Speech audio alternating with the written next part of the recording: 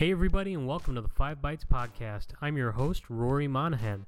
The podcast, as always, is brought to you by my sponsors, Goliath Technologies and Liquidware. If you enjoy the podcast each week, you have them to thank. And now for some news. This week, the 10th annual VMworld was held in San Francisco with several big announcements. Two of these announcements included Tanzu and something called Project Pacific. Forbes had a rather leading tweet on this topic that said VMware is moving away from virtual machines to containerized applications. My interpretation is certainly that yes, VMware intends to secure their position. With the rise of containers, they are not about to get left behind. And with Project Pacific specifically, it's said to bring the large existing VMware infrastructure community directly to the Kubernetes that is growing so much in popularity, making VMware the leading enabler for Kubernetes. VMware today are actually the third most active contributors to the Kubernetes open project, so they are very much in on the technology. And I think this makes a lot of sense. So if you look at, say, vCenter or even Citrix XenServer, some of the later versions, they have both been embracing container support and management within them. But Kubernetes has emerged as the darling for those wanting to manage and orchestrate containers. So rather than trying to fight that, I think it's a smart idea for VMware to build into or around it, encompassing it into their platform, which Project Pacific seemingly will do. I also mentioned Tanzu as an announcement. With Tanzu, they hope to transform the way organizations build, run, and manage software on Kubernetes. ZDNet reports that VMware Tanzu Mission Control will allow customers to have a single point of control to manage all of their conformant Kubernetes clusters regardless of where they are running, be that in vSphere, up in public clouds, and managed services, package distributions, or just their own rolled or built Kubernetes. It looks like Tanzu will bring together tech from 3 of the recent VMware acquisitions, Cloud Health for showing health of components and assessing Kubernetes clusters, Bitnami for providing a ready-to-run pre-built set of applications, and Heptio for the overall management capabilities. I believe Heptio is actually the ones who are building this mission control type of product initially, which is why VMware likely acquired them, and now they're baking in some of the other capabilities provided by their Cloud Health acquisition and Bitnami. In fairness, it's pretty cool to now see this vision and the reasons for acquiring these 3 startups. And this could actually be a tip of the week, but there was also a session on Kubernetes resource management for vSphere admins by Michael Gosch at VMworld this week, which is now available on demand. So if you want to learn a little bit more about Kubernetes and managing that within vSphere, if you're like a infrastructure engineer today or a server admin who's pretty well up on vSphere, this could maybe bridge the gap in your knowledge if you're not familiar with Kubernetes, and certainly apply it to the world you are living and working in today with vSphere. ITProToday.com have reported on the announcement of enhancements to virtual network cloud management and its setup, bringing the same one-click setup simplicity that you get with other cloud components to the network side with VMware. The new features include the introduction of an advanced load balancer for NSX that's based on software that was previously available through AVI Networks platform or AVI Networks platform. I know I covered the acquisition of that a few weeks ago, and I still don't know which one it is. But anyways, this is another example of VMware utilizing a recent acquisition. Also announced was NSX Intelligence, a distributed analytics engine built natively into NSX-T, the company's software-defined network and security platform. VMware software-defined WAN now has increased scalability through the use of stateless and horizontally scalable gateways that span the major cloud providers and hundreds of global underlay carrier networks. VMware have said that it is akin to the architecture of public clouds like AWS, Azure, and Google Cloud. So that's quite the statement, putting themselves into the same company as those large leading cloud platforms in terms of their SD-WAN. VMware's EUC team also had some announcements, including a new Workspace ONE concierge service. They've partnered with IBM to bring IBM Watson into the platform to provide a new intelligent hub virtual assistant that can intake voice or text commands and act as a bot to provide the first layer of service for your users. They've also announced integration with Atlassian Jira Service Desk, providing a further ITSM supported within the platform. Also announced is a preview of a new digital employee experience management, which allows IT to proactively tackle issues, review a breadcrumb trail to understand why an app has crashed and what led up to it, and eventually a user experience score. BrianMadden.com reports that this is currently an early release for existing Workspace ONE Intelligence customers. There's also a user and device risk score provided through VMware's Analytics, which sounds a little like a feature that's in Citrix Analytics today, which is pretty great because now both Workspace products provide that security layer. VMware Workspace ONE has supported Okta integration from very early on, and now according to BrianMadden.com, support for Okta Universal Directory, which is Okta's own stripped-down simple directory service for those who maybe don't fancy AD integration for external-facing services, will also be supported. There were a few other interesting tidbits that popped up during the EUC event that caught my eye, like, say, support for migrating users from legacy Android device admin enrollment to the more fleshed out Android Enterprise, and also the ability to persist the Workspace ONE agent when you perform a Dell PC wipe. I have to say a thank you to Jack Madden and the team at BrianMadden.com, and also to all of the VMware EUC champions for sharing the EUC news from the event. Unfortunately, the more mainstream tech media outlets continue to give the EUC offerings very little real estate in their articles reviewing VMworld. Workspace ONE is such an ambitious product, I think it deserves more attention than some are giving it. Due to the timing of last week's episode, something I didn't get to cover was the VMware acquisitions of Carbon Black for $2.1 billion and Pivotal for $2.7 billion. While I'm sure Pivotal will fit nicely into the Kubernetes offering in future, the Carbon Black acquisition is pretty different and very interesting to me, as it's an endpoint protection product within the VMware stack potentially. ITPro.co.uk reports that part of the intention is for customers today who may have multiple agents installed on given machines doing all kinds of different things related to endpoint protection in future may only need one agent through Carbon Black. And potentially, Carbon Black could be rolled into VMware Workspace ONE as a feature. Interestingly, there's also work already underway for agentless security hooking right into vSphere. That is a really interesting proposal, as antivirus running within VMs can be quite a pain. If there is an adjacent security product running within the host, that could be a big win for customers.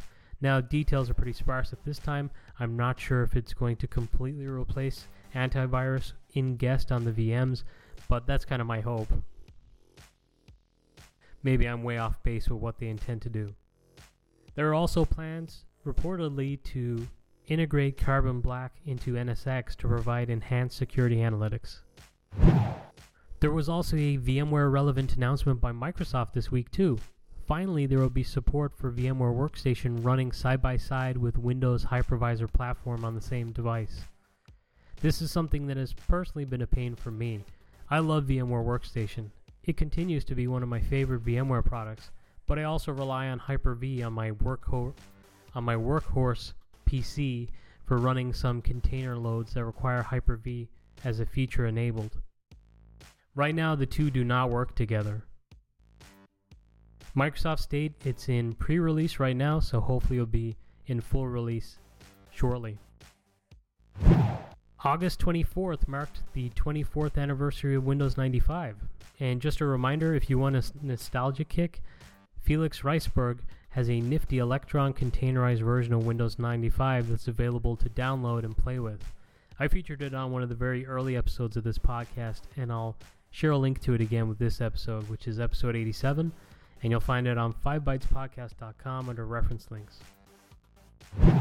Recently, I shared a write-up that I did on Droplet Computing, which is a really interesting product that lets you containerize your legacy operating systems in a secure, isolated container, which then allows you to run those pesky old apps that you just can't run on Windows 10 or newer versions of Windows Server, but you also just can't get away from.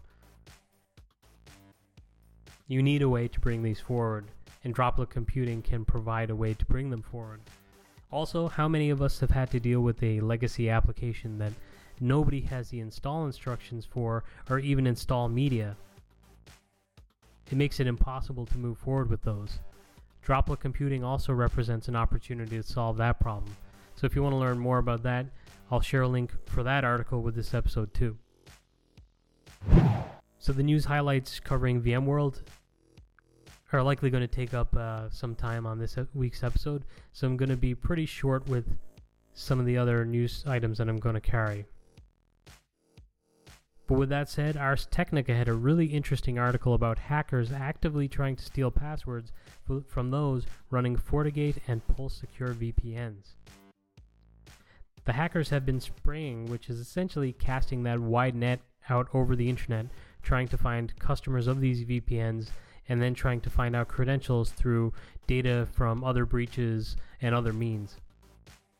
These flaws have already been patched by the vendors, so if you use those VPNs, which I know at least there's a lot of Pulse Secure VPN users out there, you better get patching now. In that vein, ZDNet reports that ransomware attacks have more than doubled this year, which is evident in each week's news roundup on this podcast, and I'm sure will only increase in future. ZDNet also reports that CamScanner, an app available on Google Play Store, has recently started to install malware. This is troubling as the app has been available since 2010 and has been downloaded over 100 million times. Kaspersky started investigating the app after researchers noticed a patch of recent negative reviews on the Google Play Store. It appears the malware was injected by an in-app ad that Kaspersky speculates was added by one of the app developers' partners, who's an unscrupulous advertiser. Google has already taken action and removed the app from the store, but if you have it installed already, you may want to think about removing that. And now this episode's hot job. Kroger are seeking an enterprise Citrix engineer in Ohio. The Citrix engineer position collaborates with teammates to provide and implement and design the Kroger Citrix environment. In addition to engineer, they must provide advanced support to Kroger customers and technology mentoring to teammates. They must have Citrix XenApp, XenDesktop, Windows Server 2016 and up, Active Directory, AppV 5.x, Citrix Virtual Apps, and PowerShell experience. NetScaler, app layering, and NAS storage and knowledge of VMware Server is also a desired plus. Some of the job functions include evaluate vendor technical and support capabilities, support and maintain infrastructure solutions utilizing required tools and technologies, provide off-hour support 24/7 as required, which I'm assuming means there's an on-call rota, follow appropriate change release management practices, define and create operational procedures, processes, and scripts, and the general spec for these types of positions. Minimum qualifications includes 5 or more years experience in support or engineering for the specific disciplines. That includes things like security, database, network, desktop, Citrix, directory services, and so on.